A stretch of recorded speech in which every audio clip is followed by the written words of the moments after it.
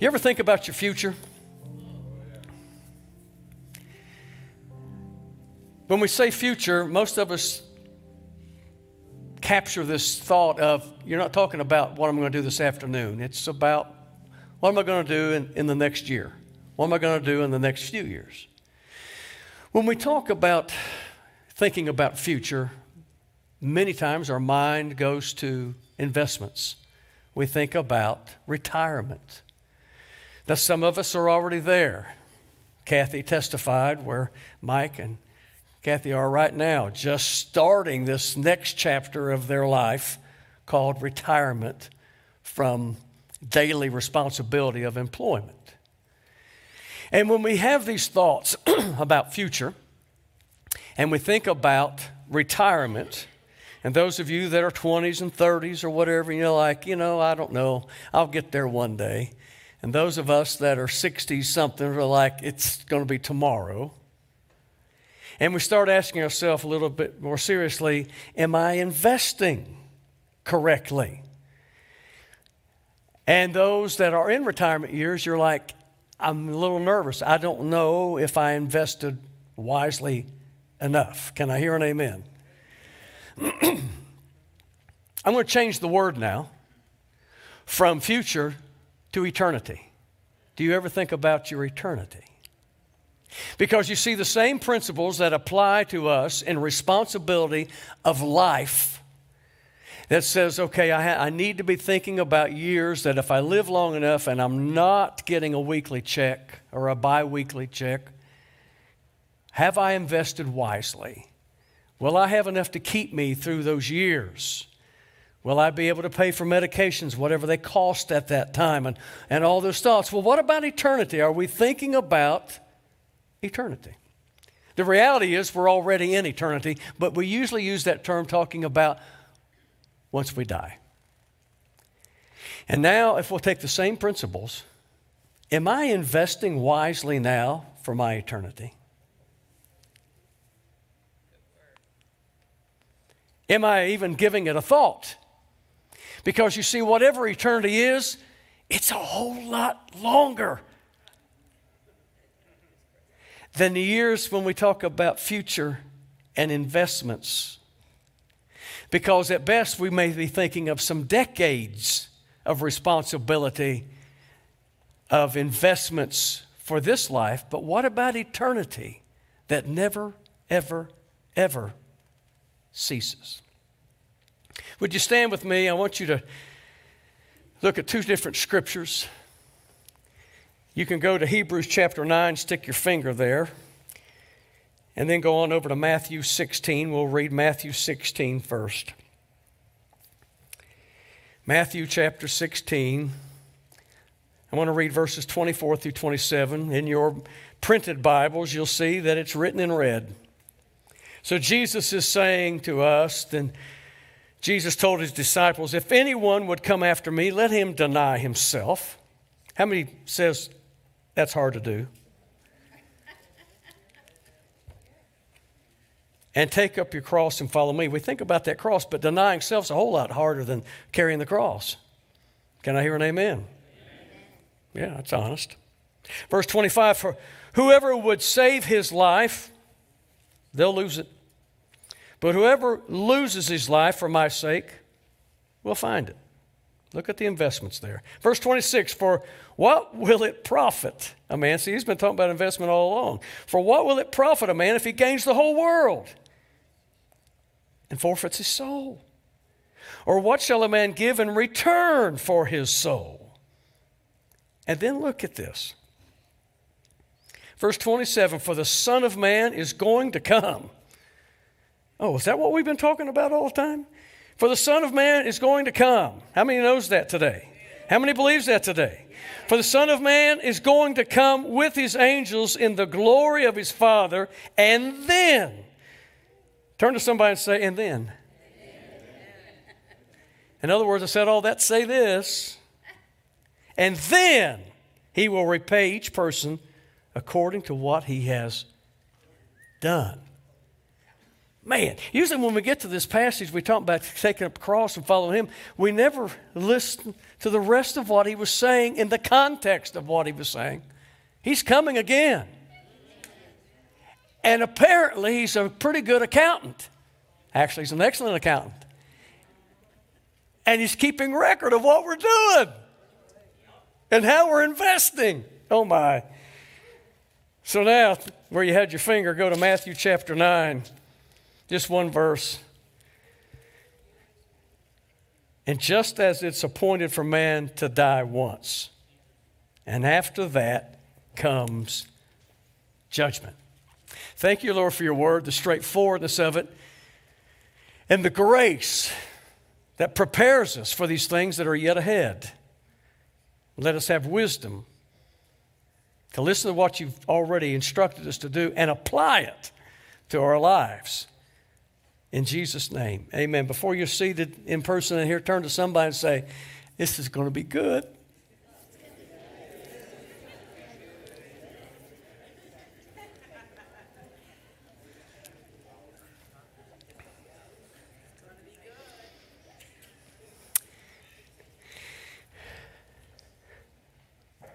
Judgment. See, if we'd have put that word up first, it would have scared you to death. And yet, it needs to get our attention, doesn't it? Every one of us is going to be judged. Every single one of us. Those of you that are streaming right now, you're not exempt. You're going to get judged. Every one of us will be judged. There's an appointment out there that's got our name attached to it.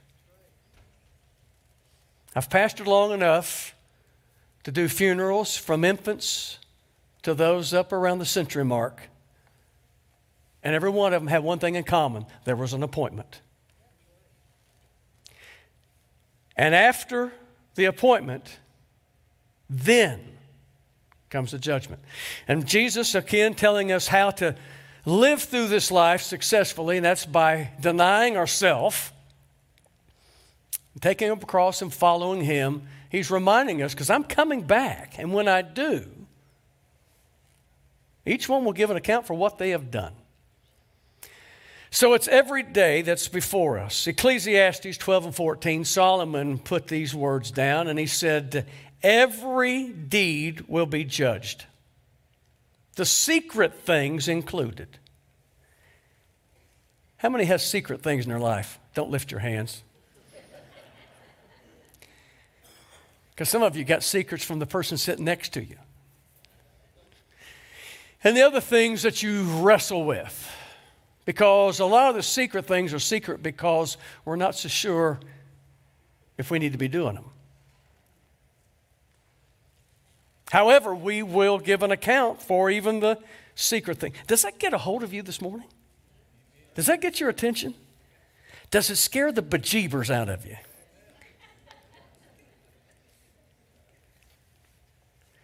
Everything will be judged, whether good or bad. So it's not just the bad things. Every good thing will also be judged. Jesus put it this way. We have it in Luke chapter 8, verse 17. He said, the hidden things will be made manifest. You ever try to keep a secret from other people you work with, and then somebody's got a big mouth and has to tell everybody else? Everything will be made manifest that's hidden. Even the secret things will be brought to light. Spotlights. And so here's what the scriptures tell us. Ahead of each one of us, and everybody that's ever lived on this planet or will live on this planet, there are two groupings, two major judgments. We're going to be at one of the two. One is known as the Great White Throne Judgment.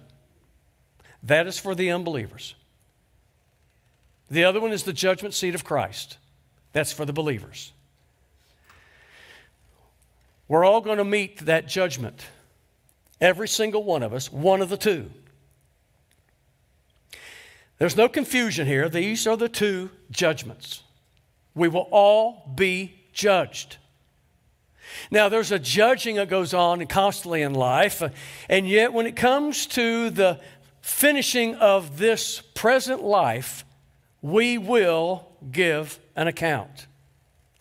The hidden things, the secret things, all will be made manifest at one of these two judgments. The first one is the white throne judgment for unbelievers. It's different than what we think of in a courtroom today. It will be so different because you see, those that go to the great white throne judgment, there will be no jury there. It will not be a jury trial. The information will not be given to these that have your future in their hands, and they will come together and discuss what they found out and make a judgment. No, there'll be no jury. There'll be no defense attorney standing next to you. There will be no appeal, and there is no possibility of acquittal. It's final. Each person at that judgment will stand before God Himself and be judged by themselves. You won't have your spouse, you won't have your children, you won't have your best friend, you won't have your pastor, you won't have your school teacher, you won't have anybody next to you. It's mano a mano, standing before God. That's the great white throne judgment. And then there's the judgment seat of Christ. This is for the believers. And this is the passage where now, we hear this next statement referring to a lot of other things, but this is actually where we find out every knee will bow and every tongue will confess that Jesus Christ is Lord. The privilege that we know is this, that those that are at the judgment seat of Christ will never have to worry about the great white throne judgment. If you are at the judgment seat of Christ, you don't have to worry about, oh my gosh, will I be kind of on the border and I'll have to be kicked back and start all over? Maybe I'll go to the... No. This is for the believers. The scriptures go on and tells us that actually there's an evaluation. 1 Corinthians chapter 3, verse 11 tells us that there we will be judged again according to what we have done. And this is the passage of Scripture now that manifests the quality in which we do things.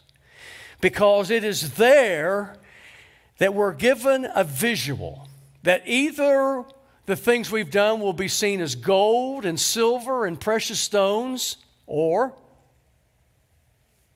wood, hay, and stubble. Because what they have in common, everything we do, all our deeds will be judged with fire. And that which is wood, hay, and stubble will be incinerated. It cannot withstand the judgment. It'll be lost. And this is again why the scripture says there that the work may be lost, but not the soul. Again, don't take it out of context. Keep it in the context. Those who are at the judgment seat of Christ are believers. They've already left this life, and they are being judged for what they did in this life. Everybody understand? So that's why it says at that point, the soul won't be lost, because it's already redeemed. So we're back to the reality of what does it really mean? Gold and silver and precious stones, or wood, hay, and stubble. It's pretty simple. Every day we have the privilege of doing things that are golden, or that of silver, precious stones, or wood, hay, and stubble. Right now, this very day, we have the opportunity to have things come our way, people come our way, opportunities come our way that will fall into one of these categories. What's the difference? The Bible tells us that our steps are ordered by the Lord. How many knows God's giving us opportunity every day? There are people passing by us every day. In the moment, God doesn't just say, pay close attention right now. I'm going to use you. It's just that we go through life. However, it'll be judged. Maybe, just maybe, somebody's passing our way that God instructed their steps to come into our path. And it may be the words of life that come out of us that redirects that person and gives them hope and strength for the day. But if we just jump on to the rest of the gossip and the nasty stuff going on, all we're doing is diminishing the opportunity for that person to have a redirect. Guess who's going to get judged in the future about that event? Us. Who were given opportunity that, again, wasn't fanfare, wasn't billboard, wasn't light streaming in the air saying, here's a great opportunity coming up. Do you want it to be golden in the future, or do you just want it to be lost? This is the perspective that he gives us. Every day. Eventually, whether we have 10 years upon this planet or 100 years on this planet, it will all come together in that judgment seat of Christ. All these things will be measured. And over here, these are the things that we did because God was giving us opportunity and we were obedient to His will. These other things over here is we got ourselves in the way. And it was nothing but self-motivation, self-grandizement. We just found, well, I don't want to do that. I don't feel like doing it today. Guess what category that's going in? You still with me? Is this good or what? It's the reality of Scripture. All these passages coming together, giving us the privilege of grace to know this is a great day. We have opportunity today. My wife was listening to the radio. I've stopped in QT this morning to get our breakfast of champions. And as I came out with my donut with sprinkles on it, my wife was much more spiritual than me in the moment. And she was listening to Christian station, and there was a particular song on, but there was a testimony before it, and she shared with me what the young lady talked about, that a pastor had been incarcerated for 2 years in China. Oh, incarcerated how, you ask? They had dug a hole in the earth and put him in that hole for 2 years. And all the opportunity he had is one little hole, the top of this pit, that he'd get a little bit of fresh air, maybe a little bit of sunlight, and they poured rice through that hole enough to sustain him for 2 years. As he was finally being freed, some of his members were there and said, Pastor, we're so sorry you had to go through this. But what was it like? He said it was like being on a honeymoon with Jesus. Do you think that might be gold at the judgment seat of Christ? Can you imagine going that 2 years and fussing and complaining and feeling sorry for yourself for 2 years and then lose it in the judgment where he'd had opportunity? You see, life takes a different perspective.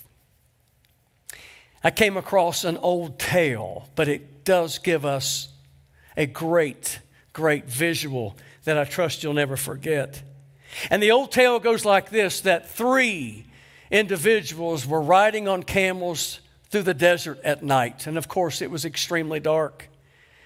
And as they were traveling through that desert, they all at the same time heard a grand, great voice speak and say, I want you to dismount. And I want you to pick up the pebbles on the ground and the sand and put them in your pocket. When the sun comes up, you will both be happy and disappointed. They had no idea what that meant. But they did dismount and they captured the pebbles and put in their pocket.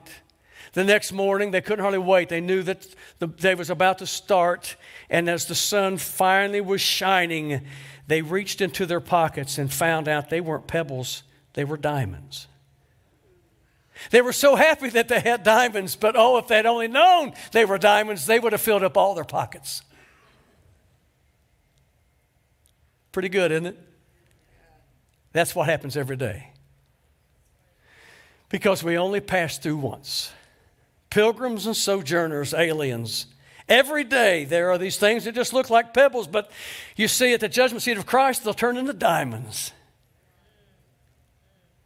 Or they'll just be lost altogether. I wonder how many are already in what we call eternity and thinking, I wanted to do more. Because you see, as a pastor, how many times have I been by a dying person and say, oh, if I just can get past this sickness, there's more I want to do. There's some things I want to do. Pastor, and how many times have I heard it? Pastor, I'm going to be a better member. I'm going to start doing some things around the church. Most of those don't get the opportunity to fulfill those thoughts in that moment of perspective. You see, life takes on a different perspective when you're horizontal. That's why we're given Scripture. There's one more thing. As we talk about future, as we talk about eternity, as we talk about judgment, it's another word that Scripture uses, and we so seldom think about it, and it's the word reward. Scriptures are replete with reward, reward, reward. Even the passage we read this morning, recorded in Luke, when Jesus said, I'm going to return with the angels of glory, and I'm going to judge each one according to what they have done, every deed. We will be rewarded at the judgment seat of Christ. We will be rewarded. And I know the first thought goes through our mind, no, just to know that I'm in heaven, just to know to be with the Lord is everything, and it is. However, bear with me just another moment, because Scripture obviously wants us to pay close attention. We don't have to be afraid of this word, reward. Because if you don't embrace it, it gives room for apathy.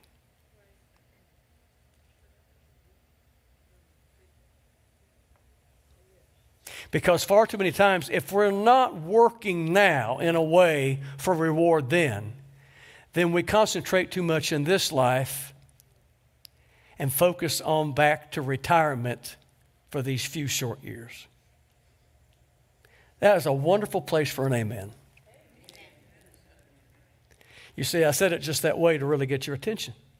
Because far too often we read of reward. I don't have to deal with that. Just being in heaven's enough. Or is it? Why does the Scripture talk so much about reward? Even in the parables Jesus would teach. Take the first one, parable of the talents. To one was given 5 talents, to another 2, another 1.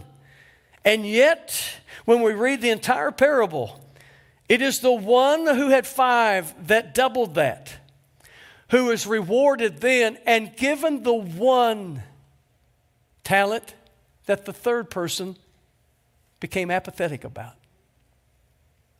Wow. Then he is looking for something from us. To deny self and take up our cross and follow him. Why would we take a cross and follow him if it was not but to do his will? How many believes Jesus loves everybody? How's he going to love on them if he doesn't love on them through us? Oh, Pastor, that was good.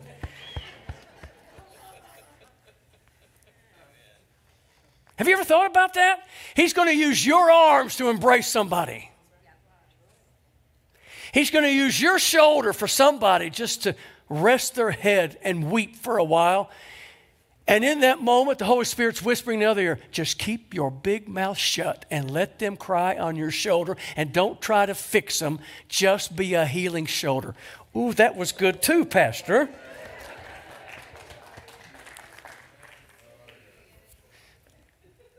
Well, what can I do?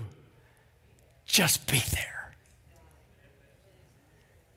Just be a listening ear. Be a hand that reaches out. All these things is exactly what Jesus would do if he was here. The wonderful part of this is he's not here. We are. You see, when you deny self, well, I'm just tired right now. I don't feel like loving on somebody. Well, get over yourself.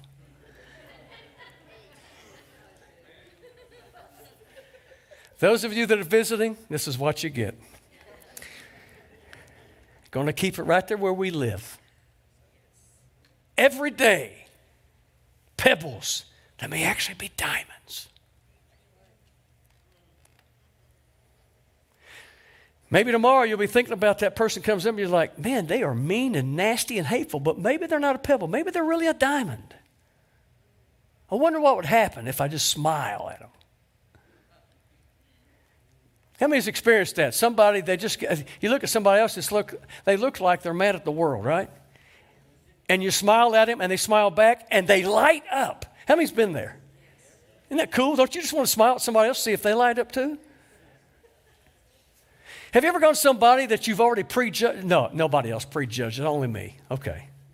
Well, let me confess to you then, I've done that. And you walk up, it's just their posture, it's just the way they're walking, it's just something about them, and you're like, my goodness. And you go up and you start talking to them, and they're delightful to talk to. And at that moment, you're feeling about this big.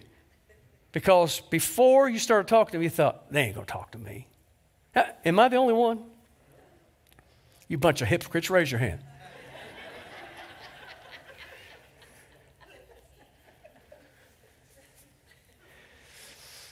Scriptures give us 5 crowns that can be awarded.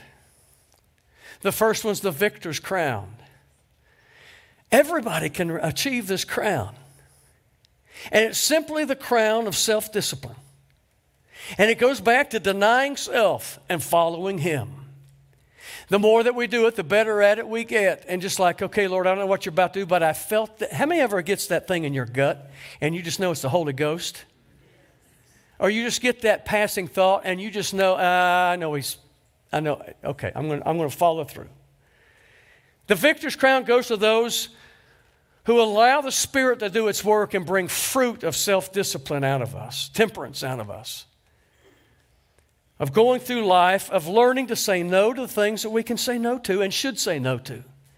Well, everybody else is doing it, but the Holy Spirit says no, so I'm going to say no. There's a crown awarded for that. And then there's the crown of rejoicing. And this goes back to what we typically call the soul winner's crown. Every one of us can earn this crown. To have been a part, and I firmly believe it's not just for those who had the privilege of praying with someone as they say, yes, I now believe. I also believe this is to those that says, but I believe in the work of the gospel, and I'm going to share the good news with somebody, and I'm the one that sows the seed, and I'm the one that comes along, and it was Mom that sowed the seed, but I can put a little more water on the seed as the sunshine of His glory shines in our life, and somewhere down the road we hear of that they give their heart to the Lord Jesus Christ, and then we realize in that process, I got to play a part. There's a crown for that. There's a crown of righteousness. Paul describes this. He said, I know my time's up, and it's not a retirement. I'm getting ready to go into eternity. My departure's at hand. But there's laid up for me a crown of righteousness, not only to me, but to all those who look and long for His return. I love this crown. It's the crown of anticipation. It's the crown that reads about heaven and said, one day, that's my retirement. That's my future. That's where I'm going to be. And I'm making plans now to be there. Jesus said, in my Father's house are many rooms, and my name's on one of them rooms, and I'm going to be there. I'm going to be there. I'm making plans for it. I'm working toward it, and I'm investing wisely. Woo, come on, somebody. There's a crown of righteousness for that. Who knew? A crown of righteousness who look. You know what psychologists say about anticipation? It is the one emotion that has the greatest healing powers. I like that wording. To look forward to something. Can you remember that time you were looking so forward to that first kiss from that special person?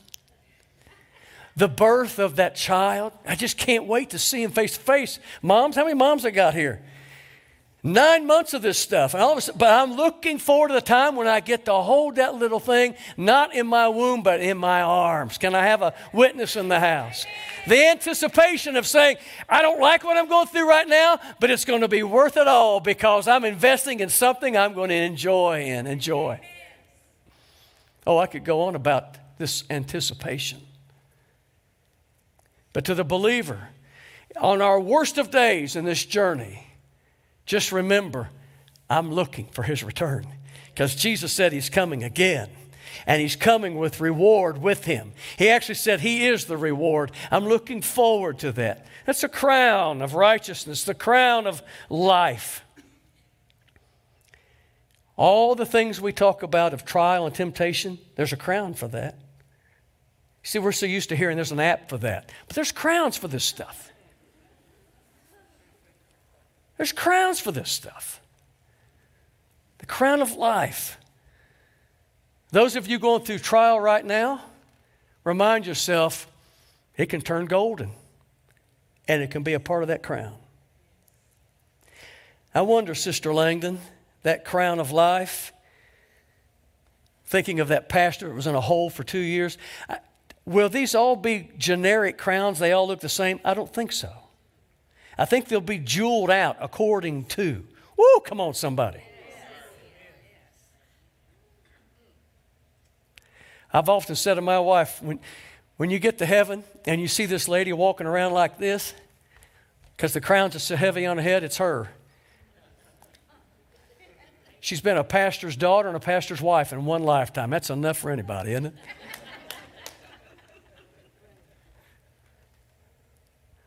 I know what some of you are thinking. She's been married to me for over 40 years. My God, that's enough to get the biggest crown in heaven, right? I know what you were thinking. Crown of life. Again, why did he share these things with us? Why did he talk about reward? Because it helps us in the now. Amen. When I'm being tempted and I want to say yes, but I know I got to say no, there's a crown awaiting me if I'll just stay disciplined and say no to that temptation now. Because it's going to be worth it all. I want that crown to be jeweled out. And then there's the crown of glory. The crown of glory that awaits. The crown of glory that's for shepherds. I don't think it's just for professional pastors. I think it's for those that have been Sunday school teachers and children's church workers and those who's been in nursing home ministries and those who just learned how to shepherd their neighbor and walk with them and care for them. Learning how to shepherd somebody else, not thinking of yourself all the time, but taking somebody else along, caring for them, bearing their burdens. How many knows that these crowns are ahead of us? And they will come at the judgment seat of Christ.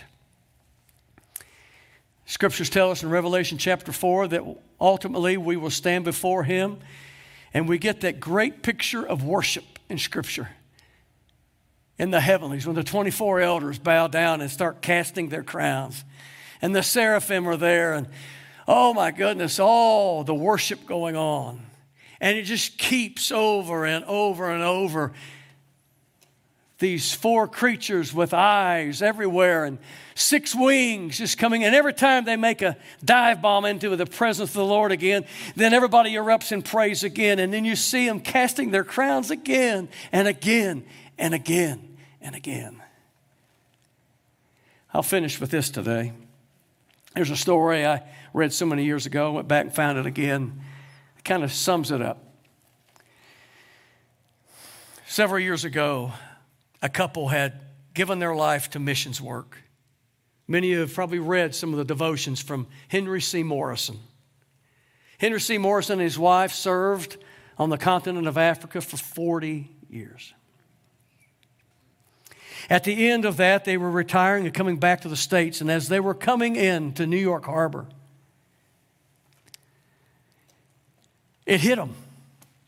What are we going to do now? We've been doing this so long. We have no pension. We have no retirement. We've given everything that we had away. We have nothing to show for it. We're still alive. Who will care for us?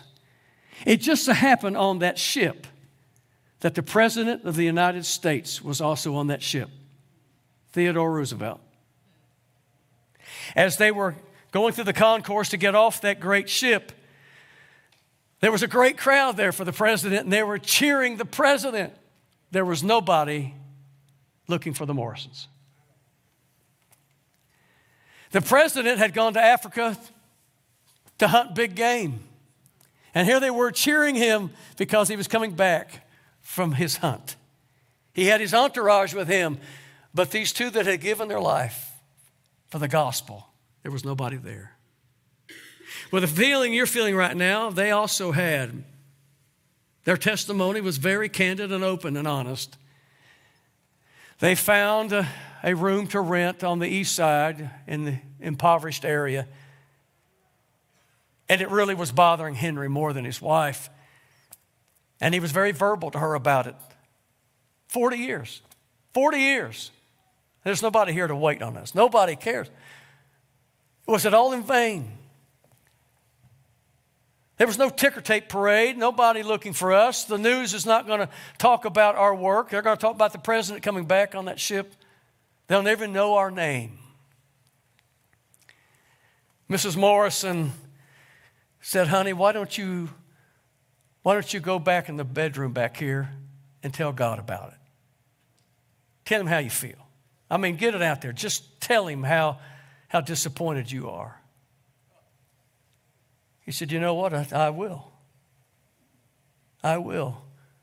I've talked to him about everything else, every other emotion. But I'm struggling right now. I'm hurting and I'm mad. And he went back to the bedroom and he prayed. And he told God exactly how he felt. After some time, he came back out. Mrs. Morrison said, well, did you hear from the Lord? He said, I did. I did. What did he say to you? He said, you're not home yet.